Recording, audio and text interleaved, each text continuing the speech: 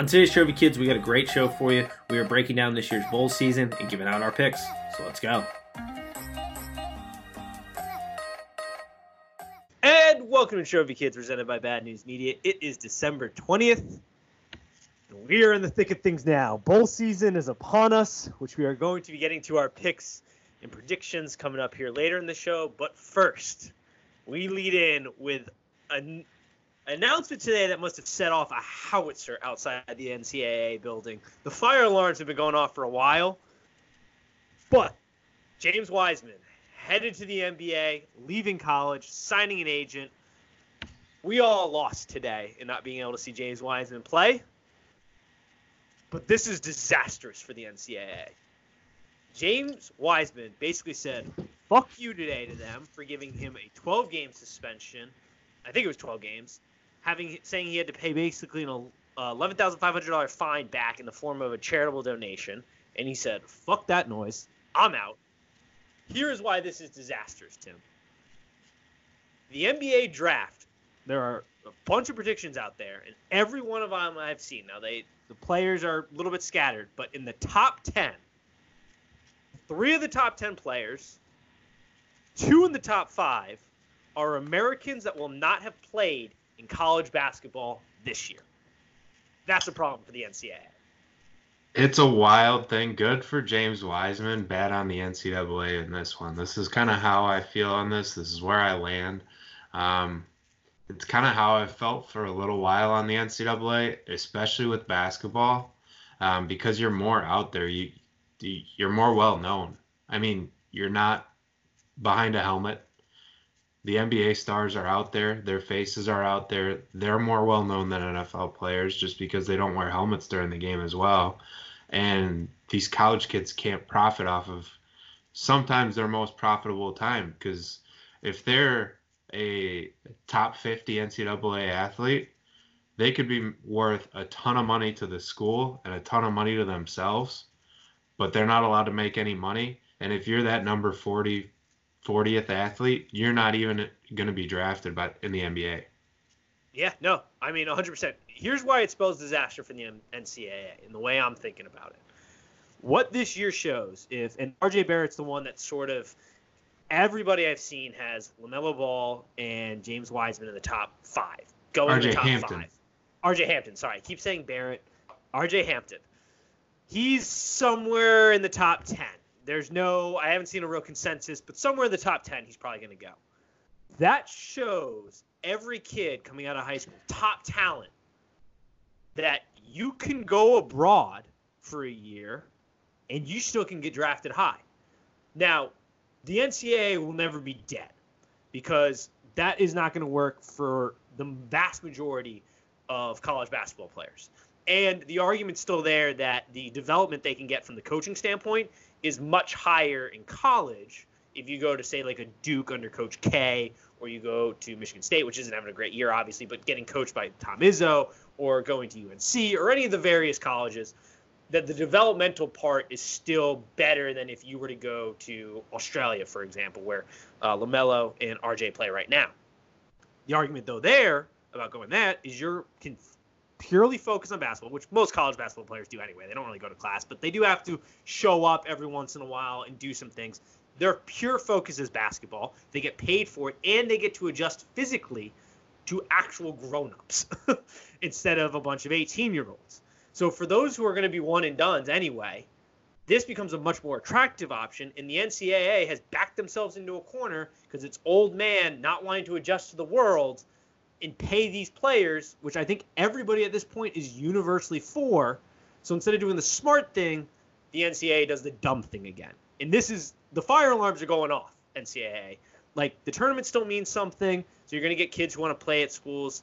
Alumni association still means something. But for these kids who have struggling families, who are already coming out of high school projected to be NBA prospects, there's a real decision, I think, that they're going to make, and it's going to be a pretty good one, to maybe go outside the U.S. for a year and play and just test those waters, because you can still get drafted. It makes a lot of sense. The opportunity's been around there even since Brandon Jennings did it, and he still got drafted in the top 10. And not that many athletes have done it recently. we thought that Brendan Jennings was opening the floodgates when he first did it, and it really hasn't happened. I don't know that I would say that this really opens the floodgates for more athletes for it to happen, because I do genuinely think that the NCAA, well, I don't have any faith in them, so I don't know. Because the narrative shouldn't be that the NCAA needs to pay the athletes. We just need to allow them to accept payments. Like, that's it. Yeah. They just need to be allowed to accept endorsement deals, which the colleges are very against, because they get these rich shoe contracts, these rich apparel contracts, where they are paying for all these new facilities. You're having football-only facilities. You're having basketball-only facilities at some of these campuses. Absolutely. And the coach gets sneaker deals. He gets camp deals. He gets an actual regular salary. And these players aren't getting anything. And you're right. That's a very good clarification, I should say. I don't necessarily think the NCAA maybe should be paying them a salary. And I do think there needs to be some parameters around it, because the reality of the nature is some of these programs just have way more resources. So if you sort of like, there needs to be a cap, essentially, I think, just like you have in major sports, a cap as far as what you can spend. Because I think automatically, if you don't, there's not a chance a single lower tier school will be able to compete for a top prospect. It doesn't matter, though. It doesn't matter. Look at the schools does. right now. Look at what's going on right now. In college football, they're not able to right now. Football is different. Dayton's not able to get anybody right now. Basketball, they have to be a 3-star recruit. They're not getting a 5-star. That is true. You're not getting necessarily a 5-star. They're getting talent, because talent goes unknown in basketball, because you have much more of an impact in basketball if you're unknown, because there's only 5 players on the court. Well, let's do this actually then. Let's use, because you're right, Dayton would not. Let's use our alma mater, Xavier. Our 2019 recruiting class right now. We have, 2 players, I think, in the top 100? Mm-hmm. We wouldn't have resources to go out and spend money. Like, every kid in the top 100 would be on rosters, would be at bigger state schools, because Xavier just would not have. I don't think so. I don't think they're doing that right now. There's a lot of schools out there that do not care about basketball, and Xavier's one that does. So that's where you kind of come into. I mean, the kids right now are already doing that, where the biggest names are already going to the biggest schools. If you allow them to accept, if you allow them to accept money, nothing's gonna change. It depends on how much. They might go to a state school versus a private school, but private schools have money. They do have money, but the pure breadth, it's the same reason you have a salary cap in every sport except for baseball, because you try to make the playing field somewhat leveled. Because if you didn't, for example, say, and it sort of already happens in football, but to less of a degree, but the Patriots would have, their payroll could be exponentially higher than, say, the Bengals. And not that they're really competing this year, but wouldn't even be close. So the talent difference, I think, as long as you can keep a cap, it makes sense. I don't think it matters, because I think the AAU circuit as well is already screwed up enough that some of the most talented players aren't being found, and that's why you see them ending up at a Dayton. That's why Dayton's ranked so high right now, because they had Tobin, whatever his name is. Well, yeah, they're able to thrive once they get on to school and get put in some of these pressure situations. I don't think it matters, to be honest with you. I think it would. I think if you allow, same thing with like in football, not that it would matter too much, because the argument of just like not playing payers in football, because you're like, well, only certain schools will compete. In football, the disparity is like breathtakingly different. Like every team that is good now would still stay good. Except for you might see like the USCs and Miami of the world, which have some deep pockets, be able to fucking explode maybe a little bit more into the scene. USC would definitely not be getting a 70, they finished at like 75th recruiting class this year for football. Like that would never happen if you allowed them an unlimited salary cap. They finished below Bowling Green. Yes, like no universe without a salary cap would that ever happen. But even if you allow them to pay, they're gonna move right up the ranks. But yeah, I think it's a problem. The NCAA's got to, especially basketball. Basketball has a huge problem because in football, which actually is going to bring me to my second point, kids have to go to college. There's no alternative, as well as physically, from a developmental standpoint, they are in no shape or form ready for the NFL. Unless you're Trevor Lawrence. Yeah, the like one in a bajillion kids. And the reason why I think in the past, where you've seen this with like the Kevin Garnett's or the Brandon Jennings, it's only been one player. You're going to have 3 this year in the top 10. And as the more and more that becomes realistic, especially within the age of social media, especially in the age where kids are more out there, they're going to be able to be recruited by international teams to come play for them as an option, because international teams know exactly who you are without even having to travel to the States. You can just log on to YouTube and see a kid's highlight reel or AAU game. I think it's going to become more of a problem if they don't get on the wagon. I do want to just bring up this because Danny Cannell had a take. Well, I agree with this for the most part. He goes, why do we make kids play college athletics when they don't want to be there? Let them turn pro out of high school. Okay, for most sports that makes sense. He thinks that should apply to college as well. He thinks that college football. Football. I was going to say college, yeah. That's literally what he said. Yeah, I agree with him on most sports. Like baseball, probably okay. Basketball, probably baseball, okay. You are allowed to. Baseball, you're already allowed to. Hockey. Same with hockey, you're allowed to. Yeah, probably allowed. Yeah, you're good there. Football, though, in no way, shape, or form, outside of, and even Trevor Lawrence, yeah, he's a hell of a prospect, but there is, for that man who played college football and played professional football, to not understand the pure size and mental difference of an 18-year-old kid compared to a player in the NFL, even 2 years, is staggering to me. In no way, shape, or form. Now, if the NFL created a developmental league, 18-year-old, then I don't have as much of a problem. But for kids, and if an NFL team I just think that is a recipe for disaster for kids to get incredibly hurt physically. So, call me crazy, but I think the NFL would figure it out if they were allowed to have high school kids or if they were allowed to have straight out of high school into the NFL. I think the NFL would figure something out, whether that be practice squad, whether that be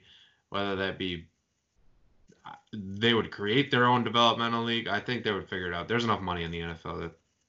Granted, there aren't that many smart people in the NFL, but and a lot of the arguments came down to like, well, you can get hurt in college, and it's like, yeah, I understand that, but there's also a reason we don't let elementary school kids play with high school kids. Like, it's just the difference between, look at any incoming freshman recruiting class in football. Take a snapshot of what they look like physically this year, and then look at what they look like 2 years later in the gym with a college football team. It is a staggering difference. And then look at them when they get to the NFL. It's an even bigger difference. Now, there are those absolute freaks out there that physically could probably handle it, but they are far and in between. I would be nervous about kids being manipulated into that situation and getting very, very hurt because they're just not physically ready, which is why I still think you pay players or you allow them to get paid in college so they can get physically up to par and get the coaching, because there's a lot of good coaching in college, and then move on to the NFL or create a developmental league. I have no problem with that. But to act like he was acting like there isn't that big of a difference was insane to me, because it came in the subtweets of that take. He started subtweeting. It was that. He's not. I don't. Yeah. I don't agree with him very often. No. All right. That's about all I had on that. It is a shame, though. We're losing out on not being able to see James Wiseman play this year. That sucks. I wanted to see him. And there's no good NCAA basketball right now. Nobody's running away with it. Nope. It's tough to watch. There's a lot of sloppy basketball going on. I think this is just kind of a culmination of not allowing forcing people to come for 1 year and then leave. And there's no continuity with teams anymore. And it's just kind of that one and done rule has kind of been a mess, and it's just kind of been snowballing now. I think that's part of the reason. I think also part of the reason is the talent pool is just very spread out this year. Like, the talent doesn't seem as consolidated as it has. Like, for example, last year with Duke getting 1, 2, and 3 best recruits, it seems like everybody, at least in the top, has a guy. And then the rest of the play is just kind of mediocre. And it's taking a little bit longer to get into set offenses. The officiating is garbage once again.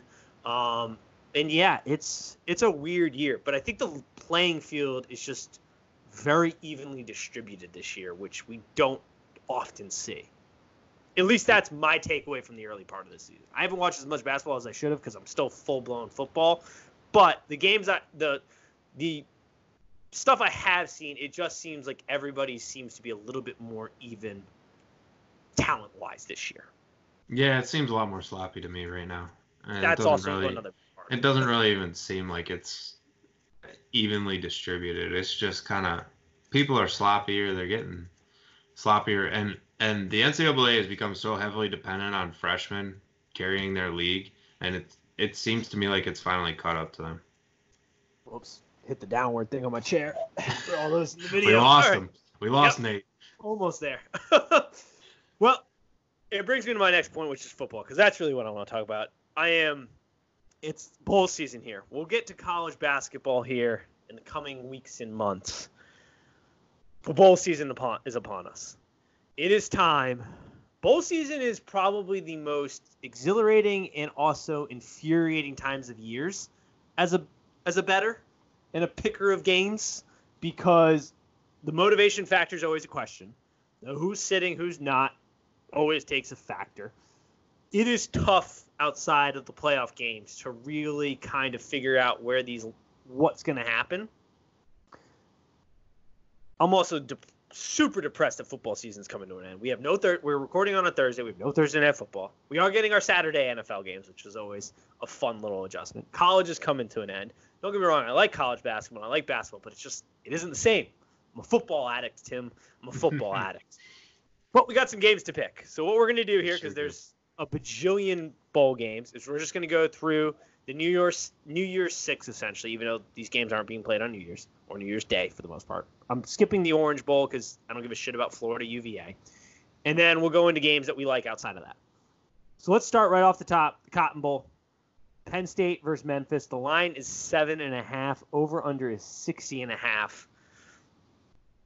I like Penn State right off the bat here because I think James Franklin can get his boys going. And I still think because James Franklin can get them going, I didn't see any major players not playing this. I'm liking Penn State at 7. I don't really love Memphis.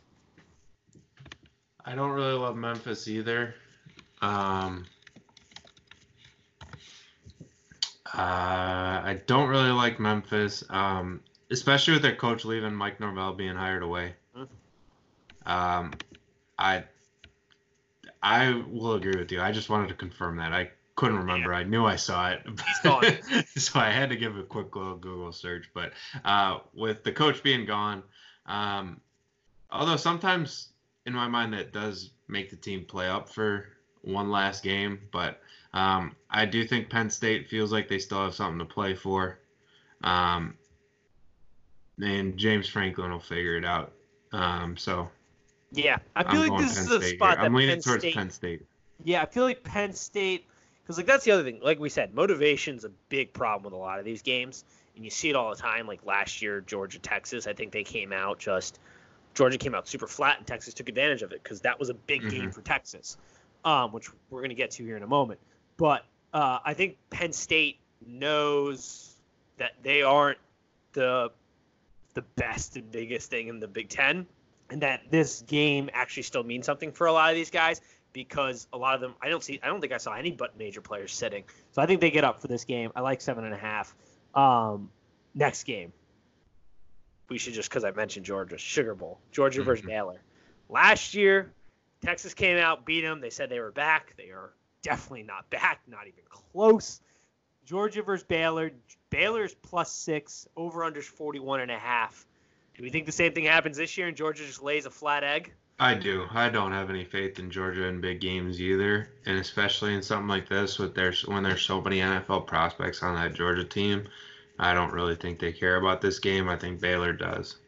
Yep. The tackle's already said he's out because he's a top 5 pick, or at least top 10. We'll see who ends up drafting the top 5. That will determine a lot of that, but he's out.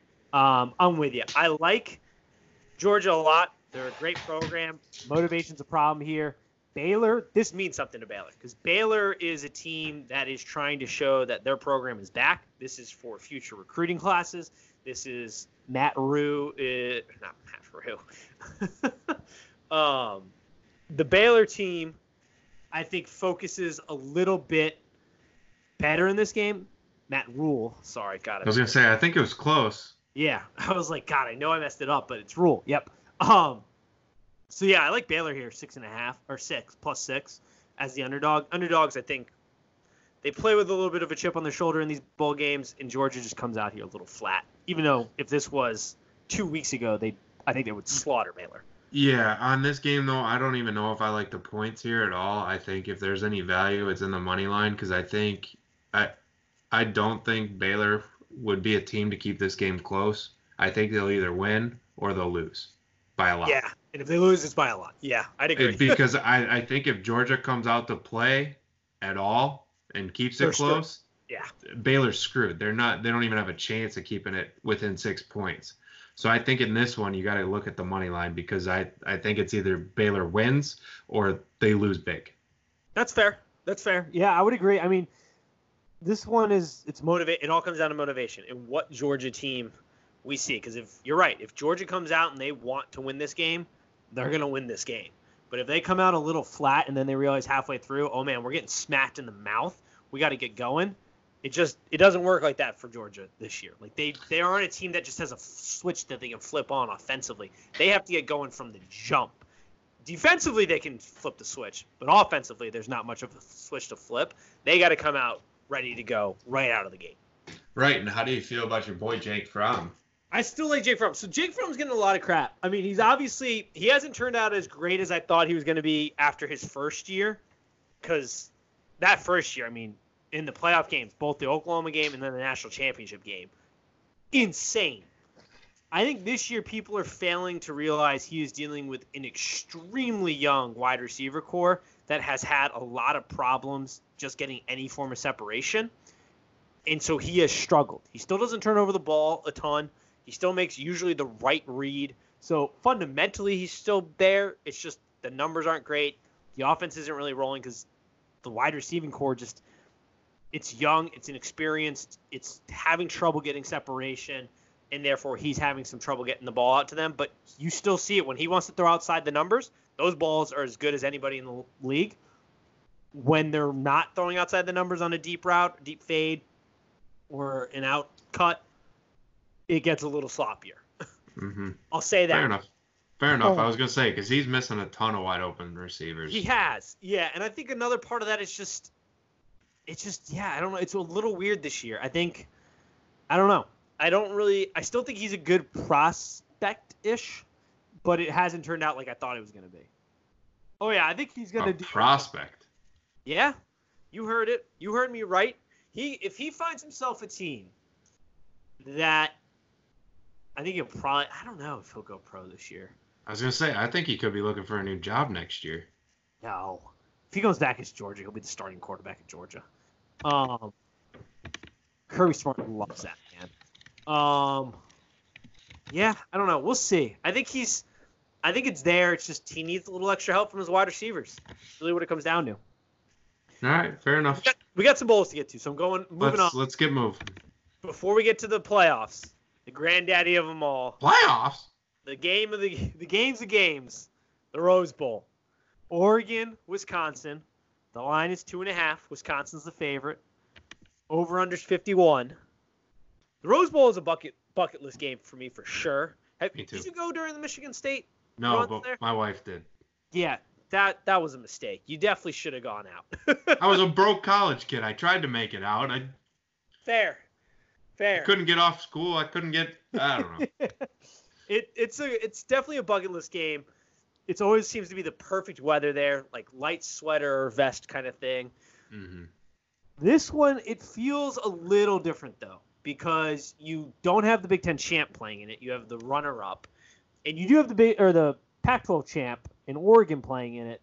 But Oregon has been such a flaky hit-or-miss team. Like, the Oregon team that showed up in the Pac-12 championship was the team that I saw competing for a playoff spot and potentially getting a playoff spot. but that team hasn't been there week in and week out. It has shown its head every once in a while. I like Wisconsin here, I think, at 2.5, because I don't have enough faith in which Oregon team I'm going to get. In Wisconsin, I mean, they're the same team week in and week out. There's a few hiccups here and there, but for the most part, you know what you're going to get. You're going to get great running game, you're going to get good defense, and you're going to get a quarterback who struggled early in the season, but has really come on for them. So I like them at 2.5. I like that. I like Wisconsin in this one to try to get a big win to end out the season. We're going to have a little special gamble off in this one because I like Oregon in this one. Reason being, I looked at this game first. My initial thoughts were, Wisconsin. Wisconsin's going to dominate the line of scrimmage. It's Oregon. But Oregon's not the same team that they would always very good in the trenches. Run track on teams, lose to Stanford because they get bodied at the line of scrimmage. This Oregon team is very different in that regard. They beat teams up at the line of scrimmage. Yeah. No, the offensive line's good. I don't know if Wisconsin can handle that either. I don't know if Wisconsin can handle. They'll be all right. Those are some big boys up front. Those are some big corn-fed boys, but I mean, physical front. I'm going with Oregon in this one. I think Justin Herbert has something to prove still. That is a big thing. He's got to show something in order to cement his spot as the number 2 quarterback in this draft, because I don't think he'll ever beat Joe Burrow out the way that Joe Burrow's been playing, and the way that the Bengals are on the board number 1, and he's an Ohio boy. He's got all the writings to go there.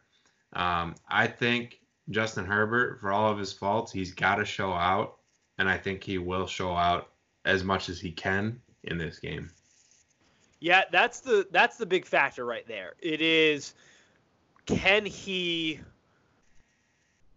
make teams? I think he right now is still probably the second best prospect because the class of quarterbacks this year isn't great. I mean, you got Tua, who's got a fractured hip, so see where he falls. You got Justin, you got Joe, obviously, and then it's like Jalen Hurts and then some guys towards the bottom. But I think he wants to let teams know that he is the guy that you can feel comfortable kind of drafting him. So he's got a lot to play for. It's just the rest of that Oregon team, they've been spotty, and I have backed them all year up until the Pac-12 game. I talked myself out of it. I didn't actually talk myself out of it. Herbstreit talked me into Utah before the game because I picked Utah on this show, or I picked Oregon on this show, and then I watched the pre-show, and Herbstreit talked me into Utah, goddammit. And that was it. So that wasn't great, but I can't back him here. I'm going Wisconsin. I'm taking the big boys from Wisconsin, 2.5. We'll have a little pickoff special. I got Oregon. Wrap up the year, or the bowl season, we'll say. That's good. Also, by the way, my record, I meant to address it before we got into this because the year is over. I don't count bowl season towards my official record because it's just a different beast in itself. It gets its own record. But I did fail. I failed this year. On the degenerate picks, I had a 57% win percentage with one push with Navy last week. I did get the first quarter, though, with Navy. I don't think I gave out that pick, though. Or not the first quarter, the under. Sorry. I didn't give out the under. Fuck. Either way, Navy. I gave Navy a 7 or whatever they were. They had. You won the pick. Got it. Yeah, they pushed. Or you pushed. But only push. Went 48 and 34. I went 64% last year. I went 57% this year. Bit of a bummer, but that's still a win. A win's a win. A win is a win. You got to take what you got to take. Let's talk playoffs. Let's do it. Peach Bowl is the first game. LSU, Oklahoma. Line's 14, over under 75.5. That 14 is a big-ass number. That 14 is a big-ass number for one reason and one reason only. No way in hell is Oklahoma's defense stopping LSU. If Georgia, who has arguably one of the best, you can make the argument for best, they're definitely in the top, I would say 2 or 3 defenses in the country this year. If LSU could do that to Georgia, Oklahoma, who is playing better defense than Oklahoma has in the past, we grade them on a curve, though, because they haven't been able to stop a nosebleed in years. They are better. There's no shot unless LSU is looking already ahead to the national championship game in New Orleans and didn't prepare for that, but I don't think that is the question because they seem laser focused. But Oklahoma's offense is going to be able to score. LSU's defense is good, but Oklahoma the last 2 years has shown us they're the same team they are for the last 2 years, that when come playoff time, they're going to put up points, they're going to get theirs, they're going to make a crucial mistake. Jalen Hurts definitely making a crucial mistake late in the game, and the defense is going to be able to make a stop. So LSU wins straight up. I don't know if I'm going to make an official pick. I'm going to wait on this line. It keeps going up, which seems crazy. I should have grabbed it when it first came out, LSU's favor, but at 14, that seems like a big number for a game that I think will probably end up being like a touchdown game, but LSU gets out of it just because it's going to be an offensive affair. It's a football number. Yeah. But I still like LSU. I don't know anybody that can stop them. The way they looked against Georgia, I don't know if I'm getting too hyped up on that, but if that game was over that quickly, I don't see how Oklahoma can even keep this into a 14-point game. Just because they got Lamb back. The offense, I think if you give Lincoln Riley this much time to prep offensively, they're going to throw some shit out there they're going to get some big plays. I'm going to wait to see where the final number lands and tweet the pick. There's no way Oklahoma wins this game. I don't see a single way they win this game. But I think that number is going to get bigger. So I'm going to wait to see where it lands. Because I think by the time we get there, that number is going to be 18, 20 somewhere. I think I still think we got some movement on that line. So I'm going to wait to take it. I think everybody should probably, unless you are for sure LSU's going to cover 14, take it now because that number is only going to get bigger.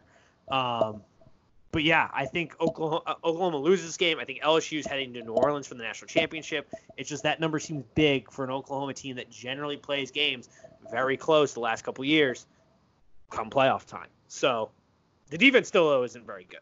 I think Murray is what? I was saying, great radio here. Murray is very good. He's a phenomenal player. But everybody, we've got Murray, the linebacker for Oklahoma. Okay. We've got sucked into this stupid take this year, and I have unfortunately had this take this year because at times they've looked pretty decent. But we are grading them on such a curve because they've been so bad for so long. Their defense is not going to be able to do anything against LSU. It's just not. So I don't know, this take that their defense is somehow better is going to help them. It just isn't. So the question really is, can Oklahoma's offense keep this within a 14-point game? Their defense is better, but they're not even on the same playing field as Georgia. Not even in the same. They're nowhere close to the same defense as Georgia. So the fact that they're better it honestly means nothing to me. Yeah, it's dumb. And that being said, I like LSU, and the spread would have to get to close to 21, probably 20-21 for me to think about entertaining Oklahoma. And that's why I think said if it gets to that number 21, I am hammering Oklahoma. Because that's what I see LSU beating Oklahoma by, is about 20 points. So that's why I like the 14. We'll see. This is why we play the games. This is why we play the games. Next one. This is my lock of the week, I think. OSU versus Clemson. 2 is the number I have right now. Some places are showing 2.5. We'll see where it goes. Clemson is the favorite. Over under 63.5. I'm taking Clemson all goddamn day on this one. I hate Dabo. Don't get me wrong.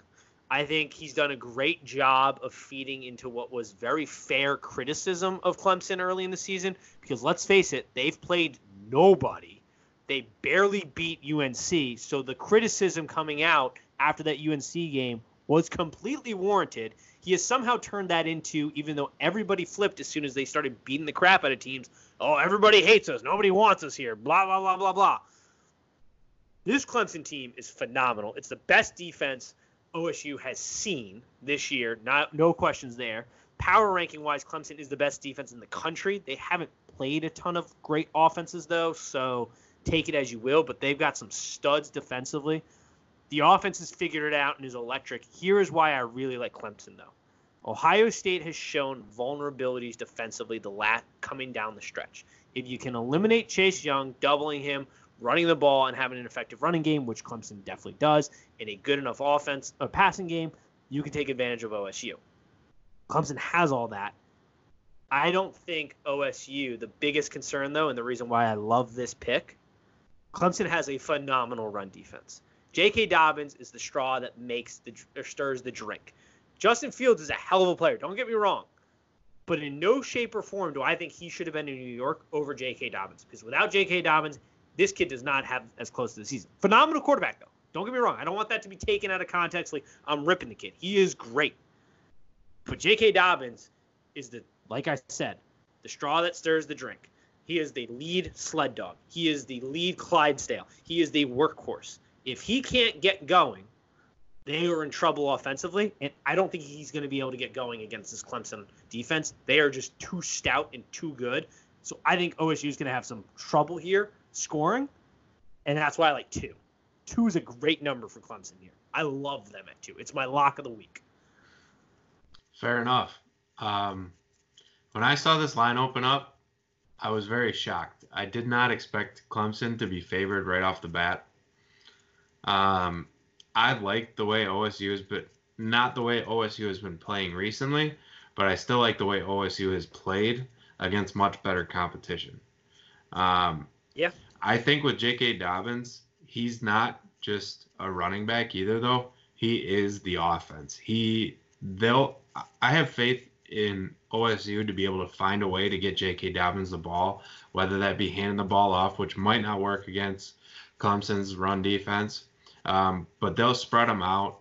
They'll get the ball in his hands somehow, whether that's screen passes, lining him up as a wide receiver, and they'll be able. I don't want to say they'll be able to win this game, but 2 points is basically saying they'll be able to win this game. Mm-hmm. So I'm taking OSU with this one. It's not my lock of the week. I don't feel comfortable about it, but sometimes you got to pick the uncomfortable. Well, here's the thing. We are going to see how good Day is as a coach and schemer, because Brent Venables, the defensive coordinator for Clemson, is as good as it gets. Right. I mean, Venables? he is Venables. Sorry, he Venables. is as whatever his. Yeah, no, Venables. That's his name. God. I heard you say Venables. Oh no, Venables. If it came out Venables, I apologize. Venables. I know him. You can't miss him. He's got a neon hat on half the time. He's really. To me, he's the reason Clemson is so yeah, Dabo's a great recruiter, don't get me wrong. But from a developmental coaching standpoint, that Clemson team is because of Brent. There is no questions. That dynasty has been built with defense for the most part. He is a big reason. He is the preeminent defensive coordinator out there. There are a couple others that you could argue are better, but he is consistently great. So we'll see how Ohio State does matching up, what that war looks like between the two of them, Day and him. But I like Clemson here. I like the experience that they have. Yeah, they're a little bit younger offensively, but Trevor Lawrence has been here. He's been in big games. Last time these two teams got together, it didn't go really great for Ohio State. I just think when push comes to shove, this is the best defense they will face this year. And I think that Ohio State they've shown blood the last couple of weeks. They have shown a vulnerability that I think Clemson will be able to take advantage of and then get smacked by LSU. But that's getting too far ahead of ourselves. All right. We're going at this. We got some bowl picks. I'm just going to start listing off some ones. I don't know how many you have. I've got a couple. We're not going to go too in deep. First off the bat, Washington University versus Boise State. Boise's plus 3.5 here. Over under's 50. I like the under here because I don't like. First of all, it's Peterson's last game at Washington, so I think they're going to try to show out. It's against the program he created in Boise State. Both these teams play good defense. Washington plays some horrific offense. I like this to be a slugfest. I like it under 50. That's my first pick. Would you like me to read another one for you? I got one. All mine. Okay. I got one. I'm going with the home team here. Eastern Michigan is at Ford Field. They're getting 11 points on the spread against Pittsburgh. I don't think Pittsburgh's that good. Sometimes they'll play up and they'll they'll knock a team in the mouth when they're not expecting it. But I think Eastern at home in Detroit at the Quick Lane Bowl will be able to cover an 11-point spread. All right. I don't hate that. I got another under here for you. BYU versus Hawaii. Over under 64. Quarterback play here is horrendous. It is real bad for BYU. They've been banged up all year at quarterback. Terrible. Hawaii got off to a flaming hot start this year. I mean, I was betting them late because I needed some wins because I was down. Not great at the beginning of the season. It's really great when you can count on clockwork a Hawaii game late at night. But the offense has struggled. The quarterback situation has struggled. I like the under here, 64 and a half. I think this game, it's in Hawaii. I just think the quarterback play is going to be very subpar, and we're going to not see a ton of points. We're not going to see 64 points. I got another over-under for you. I don't know if nobody else would have seen my reaction, but Nate might have just seen my reaction. My head perk up and shake and wonder what the heck I was looking at. That is the Michigan State-Wake Forest game at Yankee Stadium is set at 50. Michigan State can't score 10 points if their life depended on it. That means Wake Forest has to score 40. The spread in this game is only 3.5. There's no way they're hitting this 50 number. I'm going under here, 50 points, outside at Yankee Stadium. Yep. December 27th, going to be miserable. It's in New York. It's going to be cold. Nobody's going to want to be there. Two terrible teams. Yep. I'm with you. I saw that number too. I just left it off my picks because I knew you were going to jump on that. I didn't even look at the over-under until you said that. I was just going to take Wake Forest and the spread here. It's only 3.5, but I do not think Michigan State's any good. I'm hoping they try out some of their quarterbacks for next year because we have Brian Lewerke as a senior now, and we have nothing next year. So yeah, I don't expect them to play well. I don't expect them to put up any points. With that, under 50, lock of the week. Oh, wow. Lock of the week. I like it. USC, Iowa. Iowa's -2. We got over under 52. Look, I think USC made the right decision in keeping Clay Helton. I think that the USC team this year, had they not been so banged up at quarterback, would have been a much different team. The recruiting class definitely hurts what he's got bringing in and his chances of staying next year. But I think he's a good developmental as far as he's going to get talent and he's going to develop. Well, he didn't get talent this year, but he's got talent on the roster. He's very good at developing it from what it looks like. But Iowa is Iowa. And Iowa's defense is extremely good this year. I think Iowa pulls this one out. I don't love it, but I like it enough to go ahead and sprinkle a little on Iowa. Just because offensively they haven't been great. But I think Iowa – I don't think there's a problem motivationally for Iowa here, where with USC you never really know. So I like Iowa -2. Speaking of Iowa teams, I think there's another one that I am going to pick against here, and I'm going to go with Notre Dame playing against Iowa State in the Camping World Bowl. Did Notre Dame get snubbed at all by not getting the which bowl was that Virginia got picked for? Were they eligible for that bowl? I don't remember. They probably should have been because, yeah, they have 2 losses on their record. One of them was to Georgia. They were at the end of it was like their last 5 or 6 games. Don't quote me on the exact games, but it was a decent stretch. Their average margin of victory was 30 points. They have just been pouring it on teams. I saw this game. I don't know which way I'm going yet. I'm going to wait to see that week what the vibe is coming out of Notre Dame because I can't imagine why anybody for Notre Dame wants to get up for this game. Why does anybody on Notre Dame's roster want to get up? I think it's a noon game, too, for the Camping World Bowl against Iowa State. It is. Yeah, that seems like a disaster for Notre Dame. But if the vibe seems to be, they're motivated because they want to go out one last time, which I do have a pick later down the road where that seems to be the thing, then, I think Notre Dame's probably a good pick there. But I can't see it because they just have been pouring it on teams down the stretch. I like Notre Dame in this one. They're favored by 3.5 points, but I think they could cover that if they come out. This is pretty much a hit or miss. They're going to blow them out or they're going to get blown out too. Yeah, it's going to be interesting. Let's see. What was my next one? Ah, yes. Texas versus Utah. Texas stinks. Texas is a joke.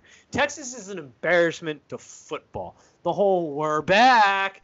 Sit your ass down. You haven't done anything. You beat Georgia in a meaningless Sugar Bowl game last year. Tom Herman's a joke. He gets pissy about horns down. Give it to him all day, Utah.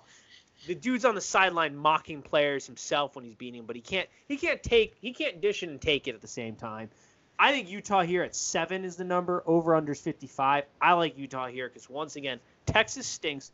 Utah's got those 3 kids from Miami who are going to want to go out one last time. They were determined to change the culture at Utah. They didn't get it done in the championship game like they wanted to. I think that leaves a bitter mouth in the taste for these guys. They get up going one last time for the boys. They ride out, and I think they kill Texas here. You want me to go with my next one? Yeah, go with your next one just like that. Minnesota-Auburn. I had a hard time picking this one until I saw Derek Brown, of Auburn, saying he's coming back and he's ready to ride out. I hate Auburn offensively. The Alabama game is an anomaly because it's the Iron Bowl. I love Minnesota initially until I learned their stud linebacker isn't playing, because PJ Fleck is going to get them to be motivated to play. But Minnesota hasn't seen a defensive line like the Auburn defensive line is about to bring. That defense is so good. I think I like them at 7.5 right now because of how good and how motivated they seem to actually be able to play, with Derek Brown coming back and going, yeah, no, I'm coming back to play this game. I'm not sitting out for the NFL, even though he's a top prospect. He's a baller on the defensive line. I like Auburn just off a pure motivational standpoint, and they just have better talent. Fair enough. I'm going with I'm going. This one's weird for me. SMU literally at Florida Atlantic. Yep. It's not even at a bowl. It is, but it isn't, because it's at Florida Atlantic. It's at their school. However, Lane Kiffin's gone. Shane Buechele's there still at SMU. I'm going SMU -3.5. I think Florida Atlantic. I think this spread's only at 3.5 because they expect Florida Atlantic to play up for this game because they're at home. However, I don't know if that helps in a bowl game. I think that means you're going to get blown out. I think you're going to be lazy because you don't have to go anywhere. What's the point of the bowl game now? It's really just extra practices for next year. So I don't think anybody would even want to go to this game either as a home game because, I mean, it's a home game. There's no point. It's a meaningless bowl game. So I'm going SMU in this game. I like that as well. My next one, BC versus UC. Line 7, UC's favorite. Over-under's 55. UC's got this. I hate picking this game. UC's going to screw you over again. No, they're not, because Dillon's sitting for BC. If A.J. Dillon wasn't sitting for BC, fair enough. Fair. But BC's without their head coach. He just got fired. Their best player, and the only reason they can be relevant offensively, really, is not playing and is sitting for the draft. UC is motivated. Luke Fickell's a good football coach. I like UC at 7. I think that's an easy pick, only because Dillon isn't playing. If Dillon was playing, this is a different game. But Dillon's not playing. UC here at 7. Fair enough. Do you have any more picks? I got one more. Okay. Michigan, Alabama. Okay. I was going to say, should we talk about this game or not? Let's talk about this. Where do you see this going? Because I initially thought, man, I don't know if Alabama's going to get up for this. And then I remembered Nick Saban is a crazy person. Jim Harbaugh's brain is a little broken. Michigan is what Michigan is. They're not, I don't think, getting better. Maybe they have a strike of lightning year and they can make their way into a playoff game, but I don't really foresee that necessarily. Alabama's just deeper, period. Like, the talent is night and day, I think. And Nick Saban's a crazy person. So he's going to want to kill this team, and every player, I'm sure, is going to want to kill this team. So I like 7.5 for Alabama in this game. I did too. It's kind of weird because it's a lose-lose situation for Michigan. Either you get blown out by Alabama or you win, and everybody says it doesn't matter. They didn't want to be there. They were like Georgia last year. Yep. So Michigan is really in a lose-lose situation. So I'm hoping they hear that enough times and they just get blown out by Alabama. just because I would love to see them get blown out by Alabama's third and fourth string, because I don't know that their top players are going to want to play in this game. So I checked that before the game. It looks like the majority of them are playing, which I was surprised about. Wow. They are missing a couple on defense, but it looked like, I think, that they're mostly playing. Let me just double check. But yeah, I'm pretty sure they're playing, which is scary. I think it was a corner and a linebacker I saw. I can't remember their names are out. But they're playing for the most part. So that is scary. Yeah, it's literally just two starters. Yeah. And they're both on defense. That wide receiving core is going to murder Michigan. Absolutely. Now, I don't know. I wouldn't take this number just yet. I would watch it to make sure it doesn't get too crazy. But just in case at the last minute some players drop out, that's what you always have to be careful about. That's why I'm not putting any of these in until probably the day of, just in case a change of heart comes. You know, a guy twists his ankle in practice or something, or like he's running a route and he lands funny. He goes, you know what? It's not worth it. Like that realization of like, why am I doing this for a non-playoff game? Mm-hmm. I'm going to go to the NFL is still there. So I'm holding off on putting any of these in. But if it's only those two, I'm taking Alabama all damn day. Yeah, this game I don't love, but I would lean towards Alabama in this game. I think they'll blow them out, but there's also that slight chance that they don't want to be there. Yeah, it's a real possibility. We'll see. Nick Saban, though, is a crazy person. I mean, he's a phenomenal coach, but I don't think in any way, shape, or form you want to piss Nick Saban off in a bowl game, regardless of whether you think it's meaningless or not. I just think that's a recipe for disaster for every player that's returning next year. That is like a hell of an offseason. If they don't come out and beat Michigan, can you imagine the offseason Nick Saban's about to put his players through? The strength and conditioning coach is going to kill them. Right. What am I missing here? What is Camping World Stadium? Oh, it's down in Florida. Yeah, I know it's in Orlando. They have the Notre Dame game too. I was like, I know I just looked at the Camping World Stadium. I don't know, dude. There's only so many stadiums you can play bowl games in. True. All right, And that's it's in all Orlando though. Yeah, correct. So. Which is a huge advantage for Alabama too, because Mm-hmm. like that's essentially going to be a home game. There's a lot of Michigan retirees down in Florida. A lot of Michigan retirees in Florida. But it's also the South. There's a lot of Alabama fans just everywhere. Yeah, but Alabama fans only go to the national title game. Even at the college football playoffs, there was a lot of people that were waiting. You don't think they want to go and watch Jim Harbaugh lose? I think they get some satisfaction out of that. He's a big name guy. Fair. Stick it to him. The guy Agree who to everybody disagree. thought was going to compete with Nick Saban for championships when he got hired at Michigan. Oh, and now they're just making a ton of excuses for him? Yeah.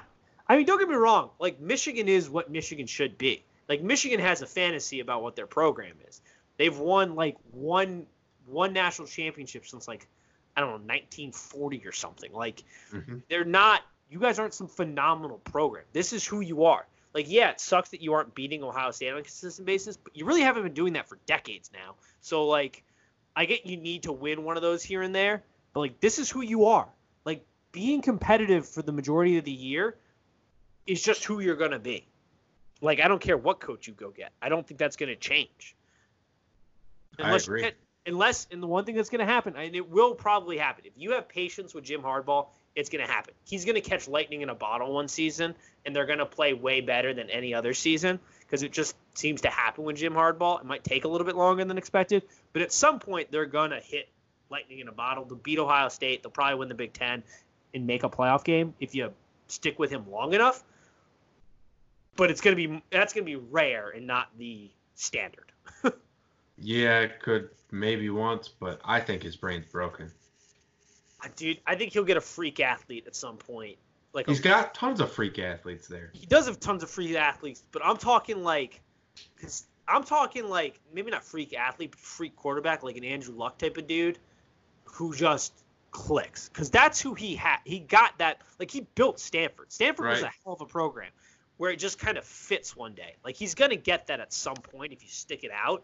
It's not going to be as consistent because he's not able to recruit the region of Ohio, which is a must if you're going to be the coach of Michigan, essentially, because like it's just tough to get players, I think, from the South to come up there when they have offers from Clemson and Alabama, all these other great schools. But at some point, I think he's going to catch lightning in a bottle for a season and figure it out. But it's not going to be the standard. Like, this is the standard at Michigan. Just get used to it. That's You hear that, Michigan fans? That was my final thought on the day. Just get used to it. It's going to become a lot easier. Drink a couple Bud Lights, have yourself a day. It'll be easy. Take the edge off, because this is what you are destined for the rest of time. All right, that's all I got. You got anything else to wrap it up? All right, perfect. Happy bowl season, everybody. Peace.